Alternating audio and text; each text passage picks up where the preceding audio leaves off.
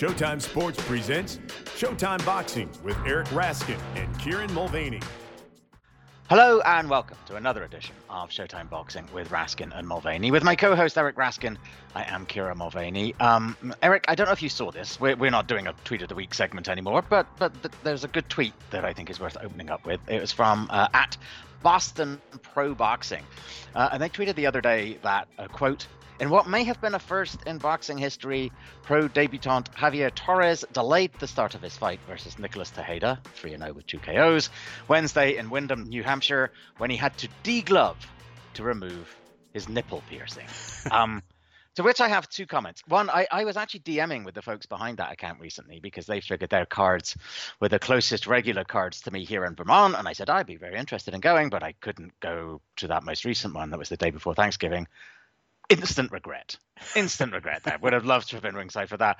And secondly, Javier, come on, dude. Look, I know it's your debut, but that's a rookie mistake. How hard is it to check to make sure your nipple piercing is removed? I do it before every podcast, personally. Whether we're on Zoom or not, right. I always manage to take it out. I you know what? Lesson learned, I guess, Javier. Yeah. No, I mean, of course you take it out. You wouldn't want to get a nip ring caught in your headset wire or something like that. This is dangerous. It's a dangerous business we're in. Yeah. Exactly. Just basic common sense to take it out. And I'll now kindly request that we try to get through the rest of the podcast without you saying anything that causes me to picture your nipples, if we could do that. I just gotta put a line through some of my notes here. Yes, cross it all out. This is hardly the most TMI conversation that I've had recently. However, I was at a pre-Thanksgiving gathering of several couples, one of those Friendsgiving parties that are catching some steam, and before long it split into the wives talking about whatever wives talk about, and the husbands having their own conversation, and our topic du jour somehow turned out to be penis tattoos, with the discussion mostly centering around in what state of excitement one receives the tattoo, and then whether the tattoo is designed to expand or contract.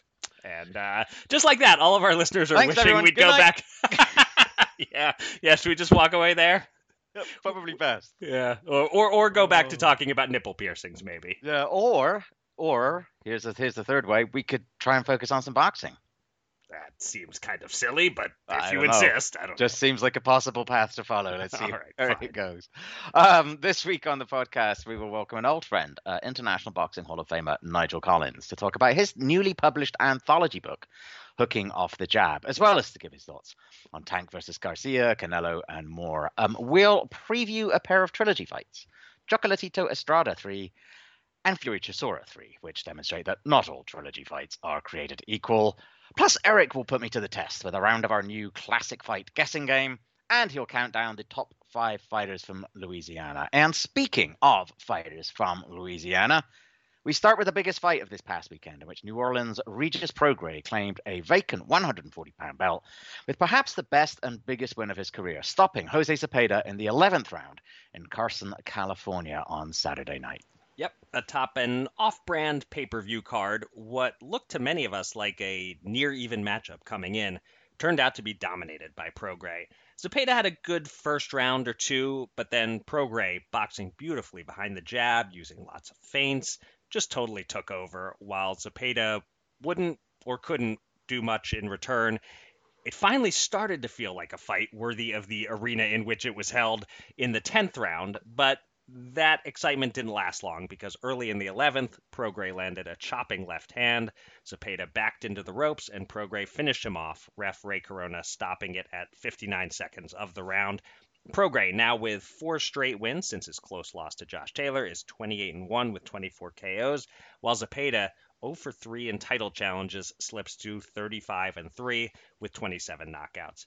Kieran, how did Prograis separate himself in this fight, and who would you like to see him fight next?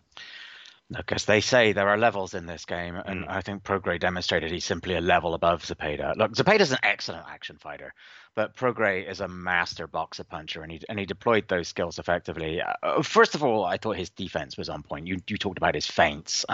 His guard and upper body movement just enabled him to slip or deflect a lot of Zepeda's incoming artillery. Not all of it. He was pretty marked up afterwards. Zepeda fought as well as he could.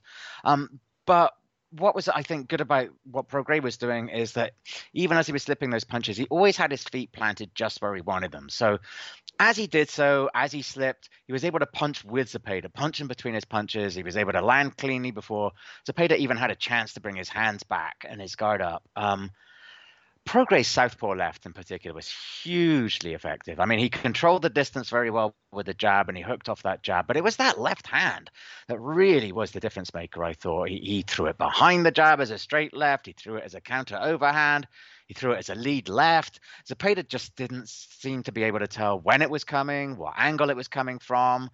And so Prograis just kept chipping away until he eventually broke Zepeda down. And after those first couple of rounds that you mentioned that were quite close, Prograis was able to, by doing that, start forcing Zepeda backward, and boxing off the back foot is not Zepeda's game at all. I thought it was really a masterclass in how to neutralize and disarm and defeat an aggressive, dangerous foe. And it was a reminder of why so many were so excited about Prograis during his ascent, and why he didn't deserve to be written off after the narrowest of losses to Josh Taylor.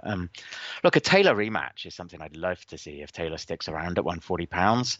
I'd be happy to see him in against the likes of Gary Antoine Russell or Subriel Matias. Let's just give him another opportunity to show his kind of matador qualities. But, the fight that really leaps out to me right now, Teofimo Lopez. If Probellum and Top Rank could work out a deal, and assuming Lopez gets past Sandor Martin, that's the matchup for me at 140, I think. But give me your thoughts on Zepeda. Were you disappointed by his performance or his lack of fire? And were you a little disappointed in the fight, given that you said last week you hoped for a Fight of the Year candidate? Yeah, I was a little disappointed in the fight, and maybe it's my own fault. I probably slightly overhyped it in my mind, but it didn't come close to living up to the billing that I and most hardcore fans gave it. Before I get too deep into any criticisms, I should pause and give Regis Prograis his credit. If I was disappointed in the fight or in Zepeda's performance, a lot of that is down to Prograis being on point, boxing beautifully, not wanting a war and not allowing a war. He did exactly what he needed to do, and then the first time Zepeda was hurt, Prograis finished the show. So all credit to him. But yeah, Zepeda, he didn't fight like I would have expected him to. Remember that he'd had 2 cracks at alphabet titles before. He lost on an injury to Terry Flanagan in 2015. He lost on a controversial decision to Jose Ramirez in 2019. Joan Zepeda is on the short list for best active boxers never to win a title. This is his 3rd shot. He's 33. He's got to win this one. So if you told me going in that after 5 or 6 rounds, he's getting outboxed, he's falling behind, I wouldn't have found that at all surprising. I would have thought for sure he would go for broke after that and eat whatever punches he needs to eat to try to get into some big exchanges with Prograis and make it a war and not settle for just going the distance, which he didn't go the distance anyway, but he fought some rounds as if that was his mentality. In his defense, I think the advice from his corner was not helping. After 3 rounds, they told him he was behind 3-0, which was a lie. He clearly won the first round, and the second was close. Then a few rounds later, they went the other way. They told him he was winning. That was also a lie. So I don't know for sure what he was thinking, but it's possible he thought the fight was closer than it was and that he could just keep going along boxing. He didn't need to change anything up in the middle rounds. That's possible. But I think there's a combination of factors that may have made him not want to go to war. The first is, once you survive a fight like that Baranchik fight, not everyone's willing to go through that sort of thing again. Maybe Zepeda only had one of those in him, And also, I think he was wary of Prograis' speed and power and thought that it wouldn't be wise to go balls to the wall and give him openings. And also, Prograis landed a few good body shots in the first half of the fight, and so maybe those sapped some of Zepeda's energy. Prograis was by far the more relaxed fighter. Zepeda, on the other hand, looked a little tense. Maybe he gassed a bit. Zepeda had no head movement all fight. It added up to maybe not an easy win for Prograis. That's not the right word, but a decisive win, not an especially competitive fight. And so I think Zepeda faces a real career crossroads now. Hopefully he still has some fire in his belly, but if not, if what we saw Saturday night, if this is going to be the most fire he can muster, I don't think it's going to get any better for him from here. There were a few interesting fighters in action on that pay-per-view undercard. Opened with Fernando Vargas Jr. scoring a second-round KO win over Alejandro Martinez. Then undefeated U.S. Olympian Charles Conwell fought through an early cut over his left eye to win a majority decision over Juan Carlos Abreu, followed by heavyweight prospect Bakatir Jalolov, who we know well, staying unbeaten with a fourth-round KO of Curtis Harper. And finally, for two women's junior flyweight bouts, Yuka Valle edged Evelyn Bermudez by majority decision. Eric, your quick thoughts on any of those fights? Yeah, I'll give you very quick thoughts on each of them. Vargas Jr., I didn't learn anything against this great of opponent. Mostly, I'm just weirded out that this kid I met when he was like 18 months old, sitting on the dais with his dad, is now fighting on my TV screen. That makes me feel even older than I typically feel. Also, he entered the ring to Thunderstruck by AC/DC, which I think I've said this before, but come on, retire that song. It belongs to Arturo Gatti in a boxing context, rather. Conwell, that shouldn't have been a majority decision. He really kicked ass the second half of the fight. The first half was close, but this was like a 7-3 fight, maybe 6-4, not 5-5. It was a fun scrap. Abreu has a hell of a chin. Conwell showed grit and poise, but he looked maybe a half notch below true blue chip prospect status in this fight. Jalolov, this was a showcase. Harper posed no threat to him whatsoever, except when he threw the most blatant intentional headbutt I've ever seen in a boxing match. The Junkyard Dog would have been proud. He was correctly deducted a point, but clearly Harper was looking for a way out. He knew he had no chance. Jalolov continues to look like a potential future heavyweight champ, but we won't really know until the opposition improves. And then Bermudez Valle, that was the fight of the night. I thought early on that Bermudez was too skillful, but Valle really rallied after a slow first couple of rounds. They both showed a lot of skill and toughness. I wouldn't be at all opposed to a rematch here, and Valle is definitely a fighter to watch. And I don't just mean at the weigh-ins when she's wearing thong underwear, although she can continue to do that if she wants to. And I'll stop there before I cross over into full creepy old man territory. Probably best, yes. Yes, okay. A couple of fights in England on Saturday worth a mention, both seeing veteran contenders hand up-and-comers their first defeat. In heavyweight action at Wembley Arena, Dillian Whyte improved to 29-3 with 19 knockouts, with a majority decision win over Jermaine Franklin, who's now 21-1, 14 KOs. Scores were 115-115 and 116-112 twice. Meanwhile, at the O2 Arena, John Ryder, in his first fight since upsetting Daniel Jacobs in February, defeated Zach Parker when what had been a close fight ended prematurely at the start of the fifth round, with Parker retiring due to what he believed to be a broken right hand. Parker, who nearly fought Demetrius Andrade this month before Andrade decided he wasn't interested, falls to 22-1 with 16 KOs, while Ryder is now 32-5, 18 knockouts, and may be under consideration to face Canelo Alvarez next May. Kieran, thoughts on Ryder as a potential Canelo opponent, on Parker taking his first loss in this manner, on the close Whyte-Franklin decision, or on anything else here? Take Ryder and Parker first. There's not much to break down. Look, tough loss for Parker. Horrible way to suffer your first loss. I thought Parker was boxing well, actually, in the first few rounds until Ryder started to catch him cleanly and seemingly hurt him in round 4. And maybe that was because, or exacerbated by Parker hurting his hand and not being able to keep him off. I don't know. It's the crowd was unhappy. Obviously, I think they didn't know exactly what was going on. It's literally and figuratively a tough break for Parker. He said he broke it with landing an uppercut, and could he have soldiered on? I don't know. Not for me to say. I get upset when I have a hangnail, so I'm not the right person to say. But good for Ryder. I find myself rooting a little bit for Ryder. He's been on a roll for a few years now. He had that disappointing and controversial loss to Callum Smith. Right.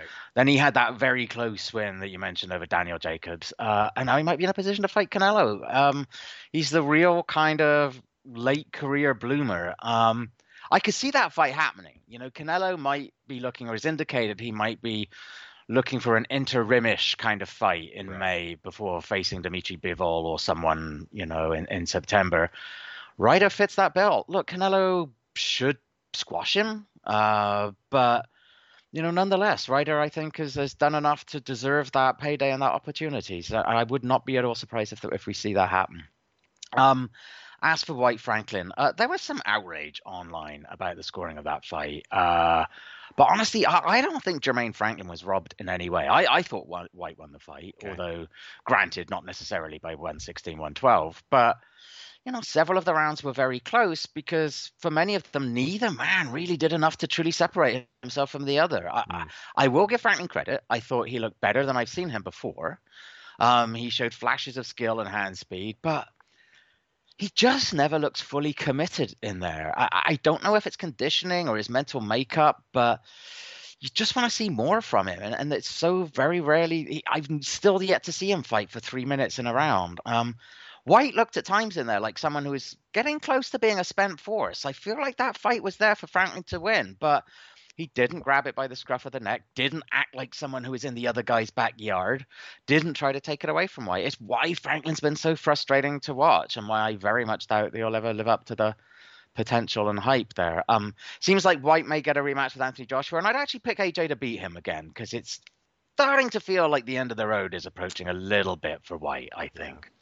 I did want to add a couple quick notes on the undercard of White Franklin. Okay. I was very impressed by Fabio Wardley, who dropped Nathan Gorman 3 times before winning by TKO in round 3 to become British heavyweight champion. Wardley's 15-0 with 14 knockouts as a professional. If you include all his amateur bouts, which were basically all white-collar fights, he's had a grand total of 19 contests. And yet here he is as British champion, which once upon a time was a bit of a punchline, but not anymore. Right. The UK is churning out these heavyweights these days. Wardley may be somebody to watch. And there was a real highlight, real unique stoppage on the undercard. Clavon Clark, he's a cruiserweight prospect. He moved to 4-0 with a second round stoppage of Jose Ulrich. He landed this Tyson-esque almost combo of a right hand to the body and a right uppercut. And that completely scrambled Ulrich's brain. Amazingly, it looked like Ulrich was trying to fight. He bobbed and he weaved a little bit. He tried to throw a punch, but his motor skills were gone. He was completely short-circuited, even as he was standing up. And full credit to Clark for looks like he was thinking about throwing another punch, but held back. And credit also to referee Reese Carter for acting rapidly to step in and halt the fight. It was a reminiscent of Alicia Baumgardner's weird stoppage of Terry Harper last year, where Harper was literally sort of out on her feet as well. Crazy to watch. Really, really weird looking knockout. Yeah, you sent me that clip. I don't know if I would have seen it otherwise. And yes, never quite seen anything like the way that he was wobbling after that punch and attempting to continue fighting, even though his body was not cooperating at all. And agree with you. Good restraint from the guy who could have punched him, and good job by the ref to jump right in there. Indeed. Looking ahead to next weekend, as Kieran noted at the top of the show, we have 2 third chapters in rivalries, 2 major championship fights, but they don't have much in common beyond that. I'll give you the honor, Kieran, of analyzing the fun one, the one the boxing world is actually looking forward to. In 2012, Roman Chocolatito Gonzalez won a close but clear decision over then little-known Juan Francisco Estrada in defense of his junior flyweight championship. More than 9 years passed before they met a second time in March 2021, with Estrada winning a disputed split decision at the end of an outstanding super flyweight scrap. Each man has won 1 fight since then. A rubber match has been planned and delayed a couple of times, but finally, 10 years after their first showdown, 35-year-old Chocolatito and 32-year-old Estrada meet for a third time this Saturday night in Glendale, Arizona, with DAZN streaming the super flyweight bout. A few questions for you, Kieran. How likely do you think it is that the third fight will live up to the standards set by the first 2? Everyone agrees Chocolatito will walk into the Hall of Fame no problem when his career is over. But to what extent do you think Estrada's Hall of Fame candidacy is on the line Saturday? And lastly, who do you favor to win? First of all, thank you for setting me up to talk about this one. No problem. To take the middle question first, I don't think Estrada's Hall of Fame candidacy should be on the line at this point. This era of sort of 108 through 115 pounders, it's been dominated by Estrada, Chocolatito, Srisaketo, Rungbisai, Carlos Cuadras. Estrada has a win against each of the other 3. He also has a loss to Gonzalez and Srisaket, and his win against Chocolatito was controversial somewhat, as you mentioned. But he also has wins against Alexa Brian Valoria, Hernan Marquez, Giovanni Segura, Felipe Orugata, among others. And outside of an early points loss when he was 21, his only defeats have been to Srisaket and Chocolatito, both officially at least avenged. So, look, a clear win here would be icing on the cake, but I would be very surprised if whatever happens next weekend, Estrada does not ultimately wind up in the hall, and I think he should do. The difference is, I think, a win here for Chocolatito underlines his status as the superior of the two. Right. Whereas given the controversy of the rematch scoring, plus Chocolatito's all-time great body of work, a win for Estrada wouldn't necessarily do the same for him. Could this be as good as their previous meetings, and particularly that last one? Well, they're both in their 30s now, as you mentioned. Little guys are not supposed to still be performing at such a high level this far into their careers and lives.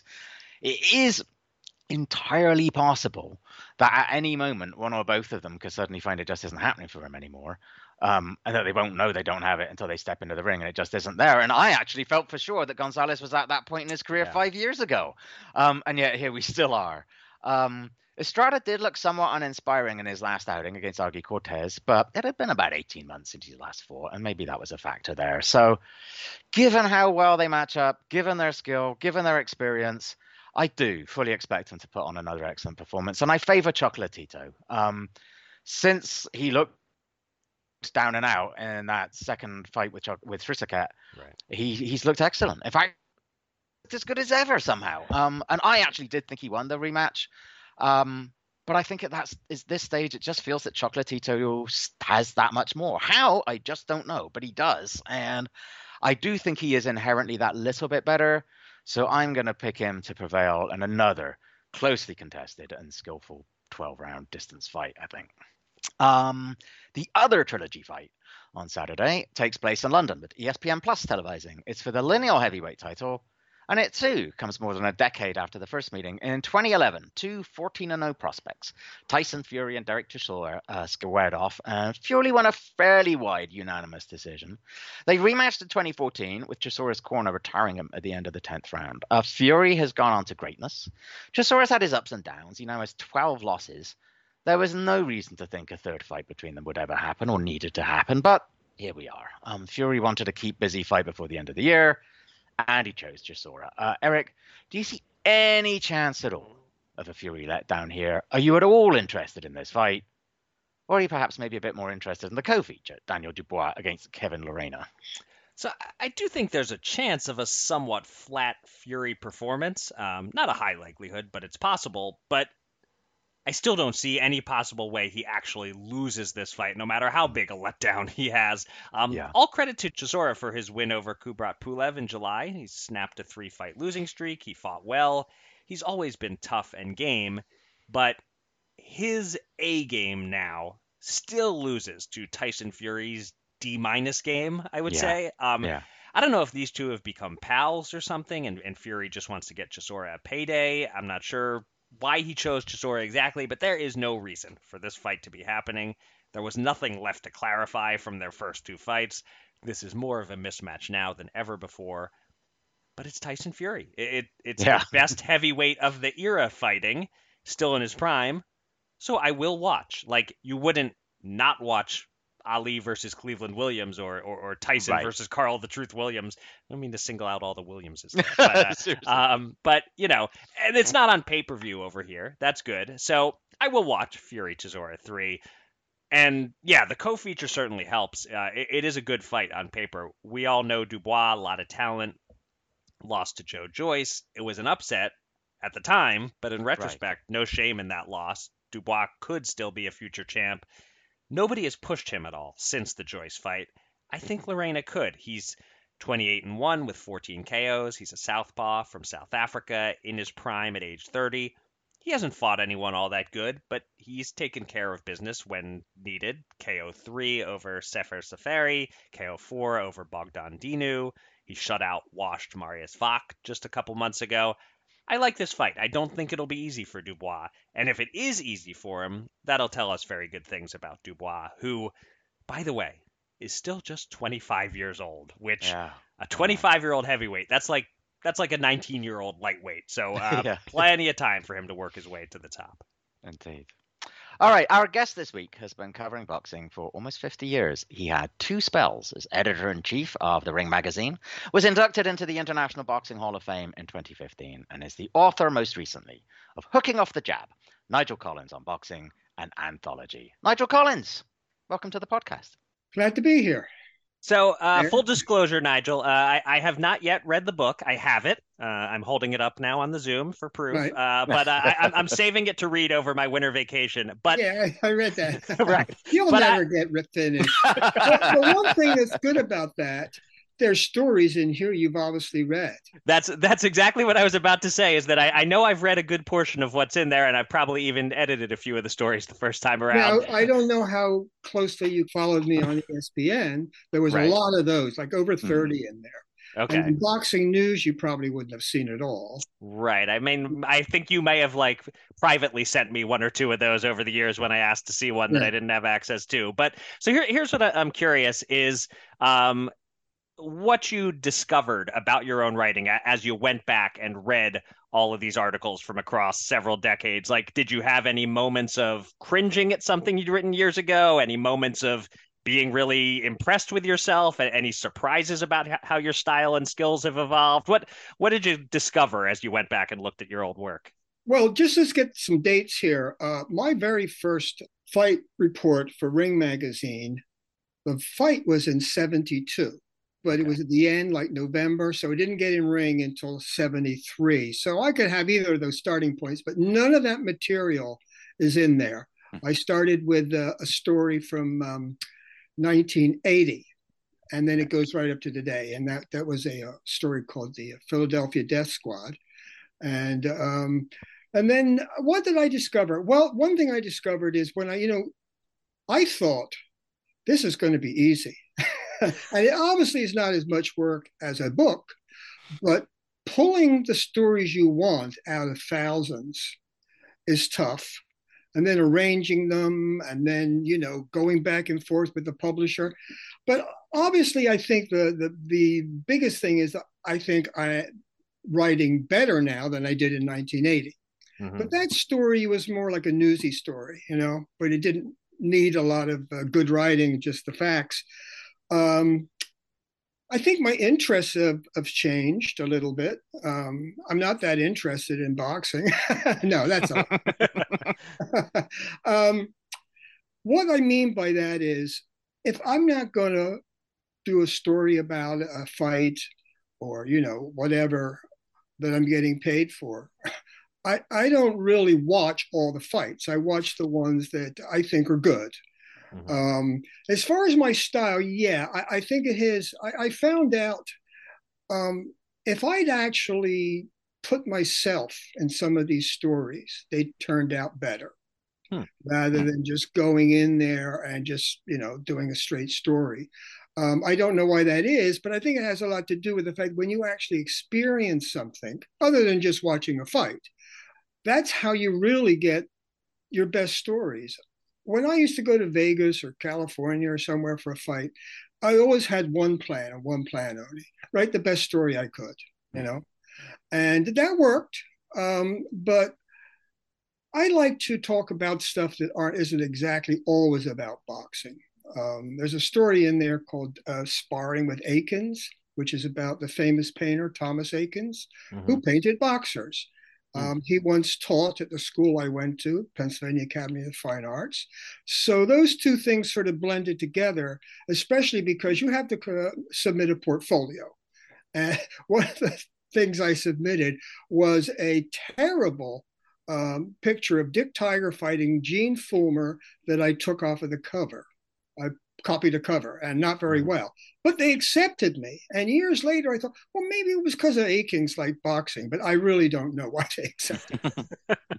But just in terms of the way that your style developed and you sort of saying that you feel like you're better now than you were looking back at the 1980s story, I remember several of us saying to you when you started writing for ESPN after leaving the Ring, that wow, this is some of your best writing, and that we sort of, our theory was you were so distracted by having to edit and run a magazine that you weren't necessarily able to write at the same level as you were able to afterwards. Is that something that you've found looking back? Definitely. Whenever you guys said something nice about me, I believe it.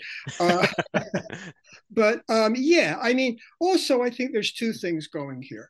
I discovered, and we've probably talked about this when we were working together, if I write a lot of stories, it's really hard to pull the magazine together and do everything else I got to do. Right.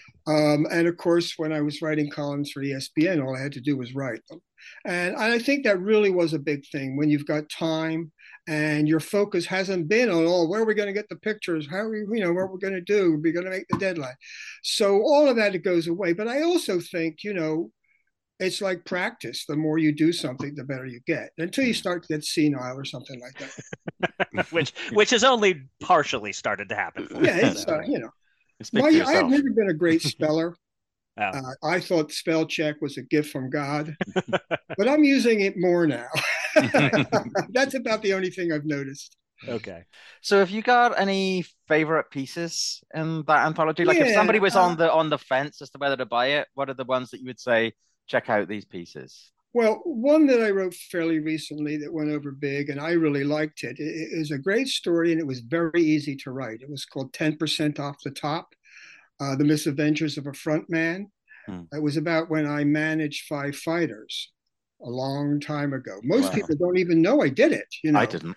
And it's a very crazy thing. There was one of the fighters I had, Alfonso Heyman, threatened to kill me. And I finally, I sold his contract to a gangster or somebody connected with the mob, and he disappeared. They found his car at the airport. So I was dealing with some heavy characters. And also the other one was Jerome Artist, who was a really good fighter. He beat Sugar Ray Leonard in the National Golden Gloves, but he just liked to run the street and party. He could come off the street and go 6 rounds. And then maybe try to coast the last 4. Maybe he'd, get a draw or something. So he was a guy who was, what they say, $1 million worth of talent and a dime's worth of dedication. That was Jerome. So that was also quite an adventure going with him. The other 3 fighters were pretty good. You remember the story, the sidebar about Fred Jenkins that you were surprised at, Eric? Yeah, now I can't remember what the detail of it was. Yeah. One of the fighters I managed was his name was Fred Jenkins, who is now a pretty well-known trainer. And after about half a dozen fights or something like that, he came to me and said he didn't want to do it. And I said, fine. But this is what happened. He was having a 6-rounder at the Spectrum against an opponent from Philly that had an average record. It looked like it was going to be a good match. And so I was sitting ringside, and Fred wasn't throwing any punches, or he not even really like he was trying other than to defend himself for the first 2 rounds. So I jumped out of my seat. I ran halfway up the steps. I said, what the F are you doing, Fred? Get out there and throw some punches. And he just nodded, and I went back, and he didn't. So everybody knew the other guy, whose name I forgot, I'm sorry, is going to win, and he did. Now, it wasn't long after that Fred quit and became a trainer. And he offered me a bunch of fighters he had, like Choo Choo Charlie Brown and guys like that from the same gym. And I said, no, managing, it's not really for me. I'm getting out of that too. He would never tell Russell and I why he fought that way, because he had another fight after that, the Blue Horizon, against Archie Andros, and it was a war. It could have gone either way, but Fred won the decision. So 40 years later, after this instance, he finally told us the truth. I don't know why he didn't at first, but that's his business. He had this guy he was boxing was a friend of his when he was a kid. They went to the swimming pool. Fred got out of his depth and was drowning, and the other guy jumped in and saved his life, and that's why he didn't want to punch. Wow. Yeah, it was a great little sidebar, and Eric obviously has forgotten all about it now. One of us is senile, and it's not you. Yeah. So that's the sort of thing, it's a cool story. Yeah. And why he didn't tell us, I really don't know. But he finally did. And that's why I wrote about it. I wouldn't have even wrote about it if that wasn't true. I got to follow up. The one who disappeared, did he ever reappear again? The one that disappeared, no, that was not a fighter. That was the guy who bought Alfonso Heyman's that was his contract. Okay. Wow. And he was a guy that I don't think he was a made man or anything like the mob, but he was an associate, sort of whatever. And he managed a lot of fighters over the years. And what I noticed about him, he could always get them on TV to plug the fight. And I don't know how he did it. I can't remember exactly how long it was after we sold the contract, but it wasn't that long. And they found his car at the airport, and nobody's ever seen him since. Wow. So, and of course, Russell Peltz and I used to joke that Alfonso Heyman did the job. I could have done it, but somebody obviously bumped him off. Wow. Crazy. Well, I'm looking forward to reading the book. I swear I will read it on my upcoming vacation over winter break. But how about you, Karen? You gonna read it? I'll read it next time you go to the North Pole. There you go. Good North Pole reading. There you go. In February. There you go. So let's get your take on some current topics, Nigel. Right. Starting with the tentatively scheduled Showtime pay-per-view that we're all looking forward to, Gervonta Davis against Ryan Garcia. Seems like Garcia really pushed hard and insisted that his promoter, Oscar De La Hoya, make some concessions to get this deal done. Does that make you think he sees something in Tank Davis that he believes he can exploit? And just in general, what do you think of the matchup? Who do you favor in it? Well, I don't know. But I think he felt he was going to win, or he still feels he's going to win, and he's a confident young man. I don't think he really studied the style of Tank that much, to figure it out, but maybe he did. But that's what it strikes me as. He's a confident young man, and, he wants to prove himself, and he thinks he can win. And I think both think they can win and make a decent payday. So as far as the fight goes, I think Tank will win because he's a harder puncher, but I could see it going the other way because they're both really good at what they do. They're both very good boxers. They know their skills and they can punch. So really anything could happen. And I think that's what the really great fights are, when you don't know who the hell's going to win. Right. And I think this is one of those. I'm looking forward to it, and I'm probably coming to your house for the pay-per-view.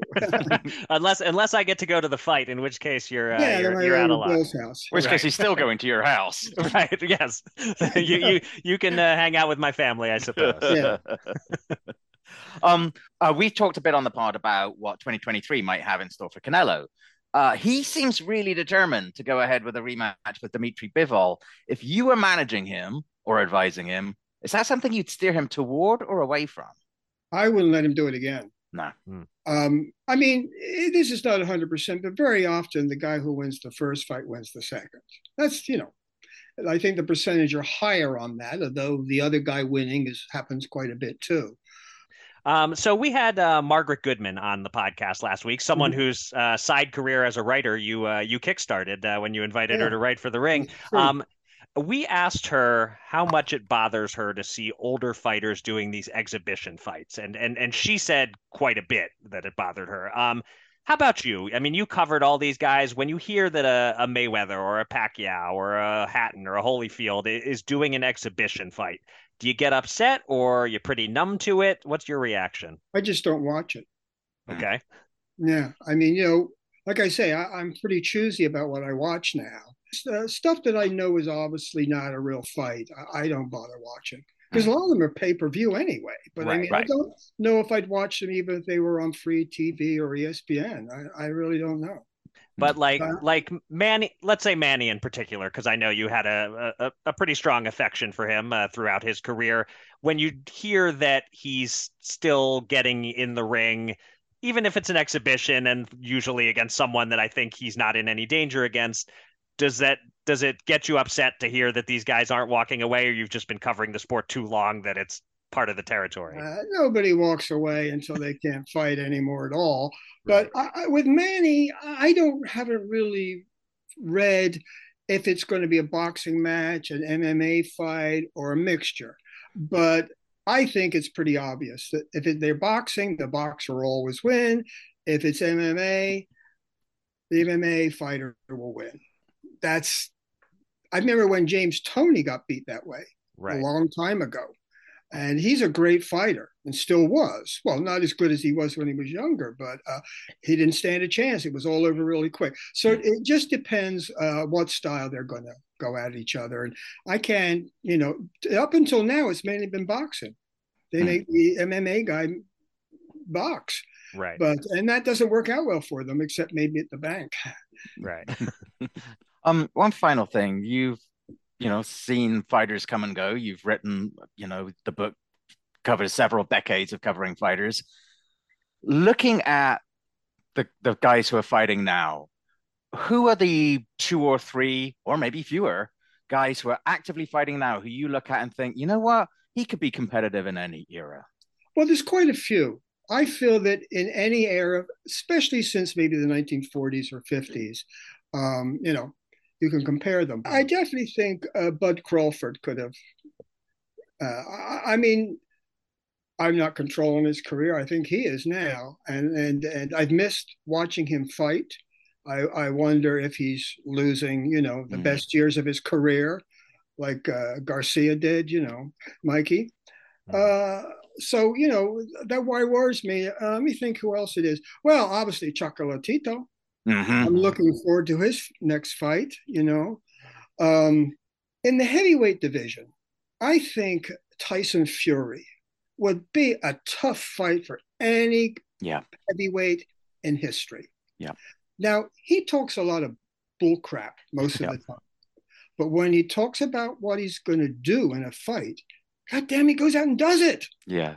Right. So I think what he said recently, he's having this terrible fight coming up. And what he said was, this is the only way he can fight off his depression and whatever other emotional or things are going on. And I believe that.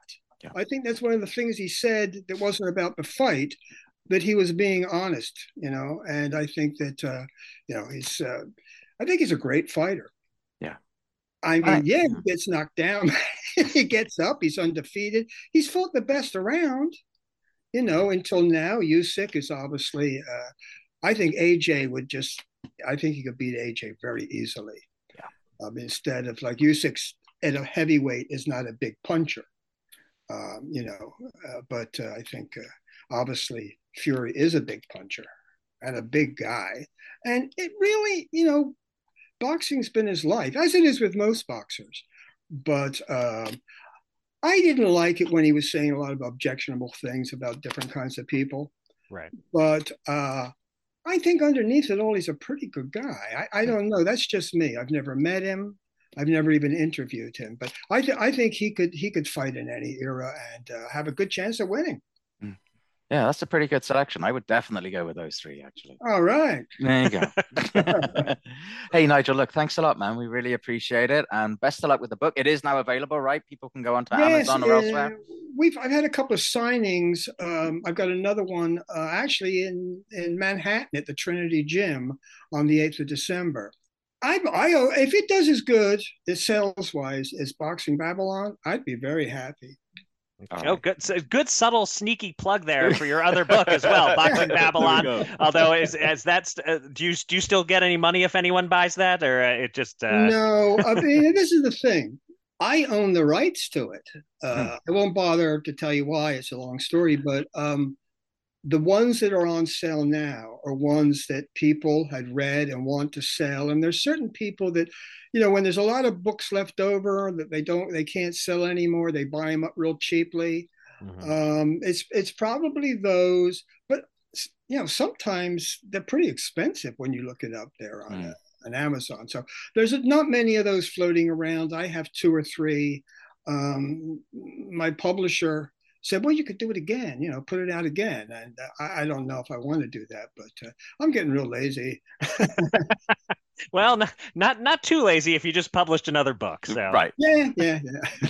Hey, Nigel, thanks a lot, man. We really appreciate you coming on. I mean, really, it was fun for me, and maybe you'll help me sell 3 books. All right. Our thanks again to Nigel. Always great to catch up with him.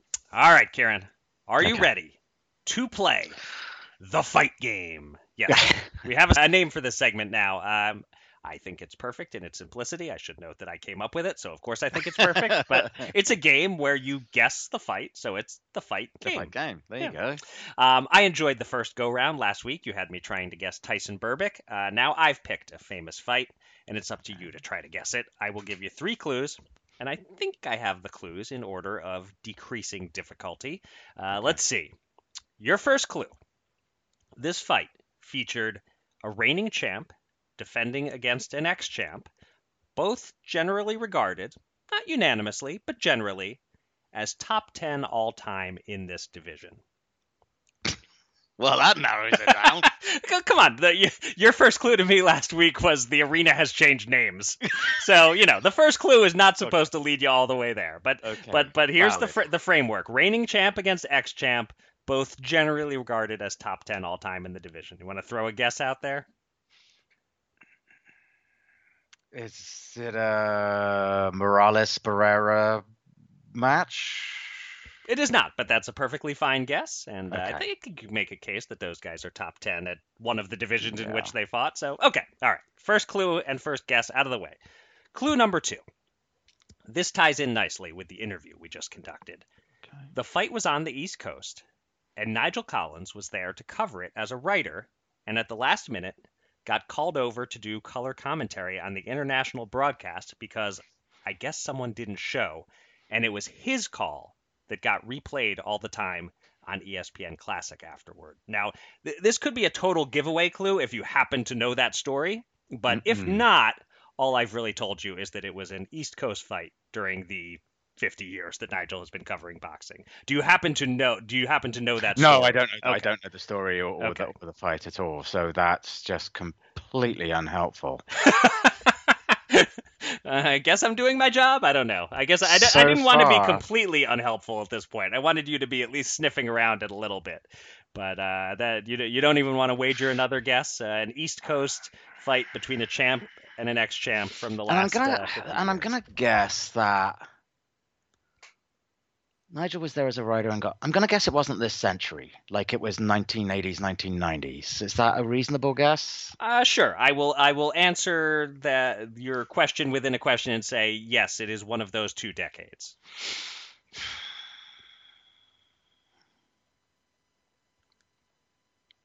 Should I move on to the third and final clue? Probably should. I think this is the point last time at which I said I can't even come up with a guess, so give me the third clue. So I'll do the same for you. All right. Your third and final clue. This fight is credited as a landmark occasion in changing the televised boxing business. Oh. I could have gone a little more specific there and maybe totally given it away. But this clue, I still thought this clue might have given it away totally, but I guess not instantly. A landmark occasion in changing the televised boxing business. So how would it have done that? Was it in some kind of pay-per-view sense, or? Yes, that's the word that I could have put in there, in landmark occasion in changing the pay-per-view boxing business. So it was a big pay-per-view on the East Coast. I'll get even a little more specific with that clue, that the people who put this on credit this fight as the one that convinced them pay-per-view can be a big thing. Pay-per-view can work. Was it Leonard Hagler? It was not. It was a little later than that. So I'll move on to the clue you gave me last week of saying the year. I'll tell you the year now. Yeah. The year is 1991. 1991. Reigning champ against an ex-champ. Both top 10-ish, probably, in this division all time. On the East Coast, 1991 changed the pay-per-view boxing business. And we've now reached the point at which when I say it, you're going to feel stupid. Oh, I know that. You knew that coming in. Yeah. Okay. Yeah, like every time I think of a fighter, there's some clue that it just doesn't work with, like the top 10 of all time, that kind of stuff. So yeah, I'm not going to get this. All right, I'll give you one. I'll tell you the division. Okay. These are heavyweights. So, okay. Foreman and Holmes? They never fought each other, but you got one of the names. Unless you just misspoke. Holmes, Foreman and Holyfield? Yes. Yes. The Holyfield-Foreman fight, April 19th, 1991 at the Atlantic City Convention Center. That all the people with what was then called TVKO, the HBO pay-per-view arm, say that was the one that launched pay-per-view and proved that it could be huge. I thought maybe you had heard people say that, and No. that might have been a giveaway. But yeah, and then the Nigel story is just yeah. If you've ever seen this fight on ESPN Classic, which I guess ESPN Classic doesn't exist anymore, but whatever. Right. Over the years, it was always that because I guess HBO had the rights to the call that most of us are familiar with. Right. So the international broadcast with Nigel on the call was the one you used to see on ESPN all the time. Well, see, ultimately, when you told me the year, the division, and one of the participants, that was all it took to get you there. Yeah. So I consider that a win. Listen, I feel like they're all going to be wins because we're just going to keep giving away clues until the name rhymes with slander Molly Peel. Yeah, right? Exactly. Yeah. But all right, what did you think of your first go round as guesser? Still enjoying the segment and I think it's fun, and I think it's fun because folks can sort of play along while they're listening and either scream at us for not getting it or be equally perplexed. So yeah, no, I think it's fun. I guess the question going forward is should we try to make our clues slightly more obvious? I don't. That's something we can discuss off air. I guess it depends on what we feel the point of it is. Right. Really, right. Because it's not like it's for points or anything or for fun. So I think if the clues themselves are actually a little bit informative. So I actually learned something I hadn't heard that about Foreman and Holyfield and what it meant for the pay-per-view business. So I think if we wander away, you learned that the Las Vegas Hilton is no longer the Las Vegas Hilton. Yes, exactly. Which is perhaps like of less practical use, but still, So yeah, no, I think that's fine. I think it's fine. If we don't make it so easy that we're bound to get it, I think that's totally fine. I would agree. I think we have about the right degree of difficulty here. The one thing that I guess I want to avoid is where one of us manages to guess it on the first clue and then the game just ends. So the first clue should remain pretty wide open. Yeah. Yes. Yeah. Good. This fight involved two people. Well, that cuts out all the battle royals. There you go. Exactly. All right. Let's move along to the news. Our main event this week concerns a major fight that's in the works that people presumably have conflicted feelings about. Dan Rafael reported this week that we will likely see Errol Spence Jr. next defend his welterweight belts against Keith Thurman, probably in February. Shouldn't be a difficult fight to make either, as both boxers are with PBC. If it does come off in February, it would end a 10-month layoff for Spence, as he last fought in April when he stopped your Dennis Ugas. And for Thurman, it will have been a full year since he outpointed Mario Barrios. This would have been a huge fight a few years ago. Eric, how huge is it in 2023? And how bittersweet is it to get a quality fight like this, but to have it positioned as something of a consolation prize for fans after Spence-Crawford negotiations unraveled? The situation reminds me of the point you raised last week about Tank Davis versus Hector Garcia. It's an intriguing fight, but it's a fight that some people might have been disappointed by because it's not Tank versus the Garcia they wanted, but nobody can get upset because it's already been declared that if Tank wins, he faces Ryan Garcia next. I think there's one way that people get really pumped for Spence Thurman if somehow in December or January they work out the problems and make a deal for Spence Crawford and are able to announce that if Spence beats Thurman, we'll get the mega fight we all want next. That's how this one becomes not just palatable, but it has huge stakes and it becomes must-see. Barring that, I do presume public interest in Spence Thurman will suffer quite a bit because it's not Spence Crawford. On its own, in a vacuum, Spence Thurman is a very good fight. Not as tantalizing as it would have been in, say, 2018 when Thurman was still undefeated, but a fine fight. A pound-for-pound elite guy against one of the most respected possible opponents for him, but it's not in a vacuum. So in this actual circumstance, And I say this knowing full well that it may be on Showtime or Showtime pay-per-view, but I got to be honest, it's a challenging sell. It will be a challenge for the marketing forces behind this to get fans pumped. That said, I feel like this is becoming a go-to kicker line for me, but so be it. It's a lot better than Terrence Crawford versus David Avanesian. Yes, it is. On our news undercard this week, we have a mix of fights being announced, as well as two pieces of very sad news. I'll get that tragic news out of the way first. Moises Fuentes, a former 105-pound champion who fought the likes of Chocolatito Gonzalez and Ivan Calderon, suffered a brain injury in a fight in October 2021 against David Cuellar Contreras, and 13 months later he has died as a result of the damage suffered in that fight. Fuentes of Mexico was 37 years old.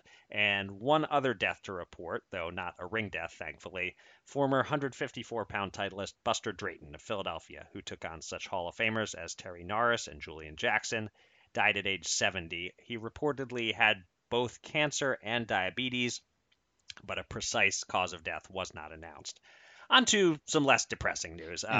Ryan Garcia has not yet announced an opponent for his tune-up to a Tank Davis fight, but he has a working date of January 21st. Two televised undercard fights have been announced for the December 17th Showtime card, headlined by Michel Rivera versus Frank Martin. The co-feature is a Crossroads super middleweight 12-rounder between undefeated Vladimir Shishkin and veteran Jose Uzcategui.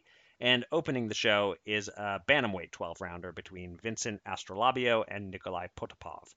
The December 10th Crawford Avanesian pay-per-view undercard has been announced, and among the notable names in action will be Arnold Hagai and Chris Cyborg. And lastly, with the circus with Conor Benn behind him, Chris Eubank Jr. has his next fight lined up. It will be against Liam Smith on January 21st at AO Arena in Manchester at middleweight. Kieran, what would you like to comment on among these items? Well, first of all, look, I was very sad to hear about both Moises Fuentes and Buster Drayton. What a terrible situation for Fuentes' family and loved ones for the past year and change to have been one of waiting and not knowing and hoping for the best and fearing the worst, only for the worst to ultimately be realized. And RIP also to Drayton, who was a damn fine fighter. Had a stint as champion, and as far as I'm aware, had a full life after boxing. I believe he became a police officer afterwards, and rest in peace to them both. Yeah. Moving on to the better news. Look, nobody was enamored with Jose Uzcategui against David Benavidez, but Uzcategui against Shishkin, I really like. This is much more like it, I think. Shishkin is a somewhat familiar face to Showtime viewers. His win last year against Senator Gbeko looks even better following Beko's very good outing against Isaiah Steen recently. Uzcategui's a step up for him, but a good measuring stick. And he probably favored, actually, Shishkin, despite Uzcategui's experience. And candidly, Uzcategui's more deserving of this kind of a matchup against a lesser-known and less experienced fighter who might beat him anyway than a title fight right now, given his recent suspensions and whatnot. Good to see both Arnold Hagai and Chris Cyborg on Crawford's card, even if neither's in a super compelling fight. I doubt Cyborg will even have to start the second round against her 0-2 opponent. Hagai's opponent, Eduardo Baez, is not terrible. We saw him go the distance against Rui Salim on Showtime a year ago, but 2 fights after that, he was stopped by Emmanuel Navarrete, and Hagai should be favored to win this one. And Liam Smith against Chris Eubank Jr. is a much better matchup than Eubank against Ben. 2 fighters of similar skill and experience and similar weight meeting each other in a genuinely meaningful matchup with real stakes for each man's career. See, that's not so hard, is it? Imagine that. Yeah. All right. We finished the show with the top 5 countdown. And last week, you kickstarted our 50-part state-by-state series by challenging me to rank the all-time top 5 boxers from Louisiana. This was tough because, look, it's always a little tricky to compare across eras. Yeah. But then it's extra tricky when there are 3 active fighters that I think demand consideration. And I'll just say up front who they are, because I ultimately didn't put any of them in my top 5, partially as a cheat, where I can just say, well, their careers aren't over yet. Right. So I don't have to try to compare them to guys who fought 100 years earlier. But I think they all probably belong in the top 10 at least. Regis Prograis, who we've discussed already, and 2 fighters we associate with Houston, but they're originally from Louisiana, Jermall and Jermell Charlo. I think I rank both of them ahead of Prograis for accomplishment, maybe slightly, but I don't even know how to rank the Charlos against each other. I mean, Right. Jermel has more meaningful wins, but he also has a loss and a draw, whereas Jamal's record is unblemished. So anyway, they're all somewhere between 6 and 10 for me. Could make a case for any one of them around 4 or 5, but I'm leaving them all out. And I think what I'm going to do here is just run through my top 5 in order relatively quickly compared to our usual top 5 descriptions and reasoning. And you can just comment when I'm done. Although, feel free to interrupt if you do feel compelled to. But here goes. Number 5, narrowly edging out his best friend, Ralph Dupas. I'm putting Willie Pastrano in the 5th spot. From New Orleans, he was a light heavyweight champ. Exceptionally slick. He's credited, in fact, with being the fighter whose style Muhammad Ali most directly borrowed from. Very close with his pal Dupas, a junior middleweight champ, but I think Pastrano has the slightly superior resume and legacy. Number 4, the only fighter on my list who didn't win a world title, but there's a very good reason for that. Yep. New Orleans heavyweight Harry Wills, who was a top 10 heavyweight for a decade and was rated as the number 1 contender for a full 3 years, but Jack Dempsey drew the color line and wouldn't give him a shot. In late 1998, when I was working at the Ring, we did a special issue ranking the top 50 heavyweights of all time, and Wills was rated number 16. So even if you look at the 24 years since and you move Lennox Lewis up ahead of him, Lewis was below him at that point, as well as both Klitschko's and Tyson Fury, Harry Wills would still be a top 20 all-time heavyweight. Yeah. At number 3, same era as Wills, not the same weight class, one of the all-time great bantamweight champions, also from New Orleans, Pete Herman. Most lists of the greatest bantamweight champs have him in the top 5, some even the top 3. He was a 2-time champ, had a 3-year reign, and lost the title to Joe Lynch and then regained it the next year. He retired very young, just 26, as he was going blind in one eye, but he got a lot done in the 10 years he fought after turning pro at 16. I think the list gets fairly easy when you get to the top 2. Number 2 is Joe Brown from Baton Rouge. Best known nickname for him is Old Bones, but he was also known as the Creole Clouder, lest you doubt his Louisiana bona fides. Brown reigned as lightweight champion for 6 years, made 11 title defenses. Not a top 5 all-time lightweight because it's such a historically great weight class, but maybe top 10, indisputably an all-time great. And he was known as Old Bones because he reigned from age 30 until just before his 36th birthday, which back in the 50s and 60s, that was fairly ancient. And lastly, an easy number 1, once you discover that he was from Louisiana, Tony Canzoneri. He's thought of as a Brooklyn fighter, but he moved there at age 13. He was born in Slidell, Louisiana, and lived in New Orleans from age 2 to 13. Canzoneri was one of the greats, an iconic 3-division champ, featherweight, lightweight, and junior welterweight. Look up any all-time pound-for-pound list. He's pretty unanimously in the top 50, which you can't say about any other Louisiana fighter. I don't know if I knew he was from Louisiana, but I know it now, and Canzoneri has to be number 1. Yeah, I think I mentioned when I set this up last week that there might be a surprise finding out that somebody was from Louisiana, and it was Canzoneri specifically that I was thinking about because I had no idea at all. And yeah, I mean, Canzoneri's not just a Hall of Famer, he's an all-time great. So yeah, he's clearly number 1. I don't know what this says this time about us, whether it's our mind melding or our lack of in-depth knowledge of Louisiana boxing that prevents us from coming up with profoundly competing lists. The only difference is I tossed the coin and put Dupas instead of Pastrano at number 5, and that's the only difference in our lists. Yeah. And special mention, not because they necessarily are among the very greats, but because I think our listeners will remember them. Robert Allen and Cliff Etienne, who had various degrees of brief notoriety in the 90s and early 2000s. Etienne for laying down against Mike Tyson, and Robert Allen for helping Bernard Hopkins fall out of a ring. Although he fought Bernard Hopkins 3 times in total. So it's funny, in my research, I did see Cliff Etienne's name. I did not come across Robert Allen, so I had forgotten he was from Louisiana. I'll throw one other name out there that's worth a mention. He isn't worthy of consideration for the top 5 or even the top 10. But shout out to the great Emmanuel Augustus, who was born in Chicago. He was born in Chicago, but he grew up in Louisiana and boxed out of Baton Rouge. So want to throw him in there. But again, nowhere close to the top 5 here. Just a great fun fighter that we all have fond memories of. Yeah, absolutely. All right, that will do it for this episode of Showtime Boxing with Raskin and Mulvaney. We will be back next week with our post-fight thoughts on Chocolatito Estrada and Fury Chisora, plus a look ahead to Terence Crawford versus David Evanesian, Teofimo Lopez against Sandor Martin, and more. Until then, thanks very much for listening. Be safe, be kind, and be well.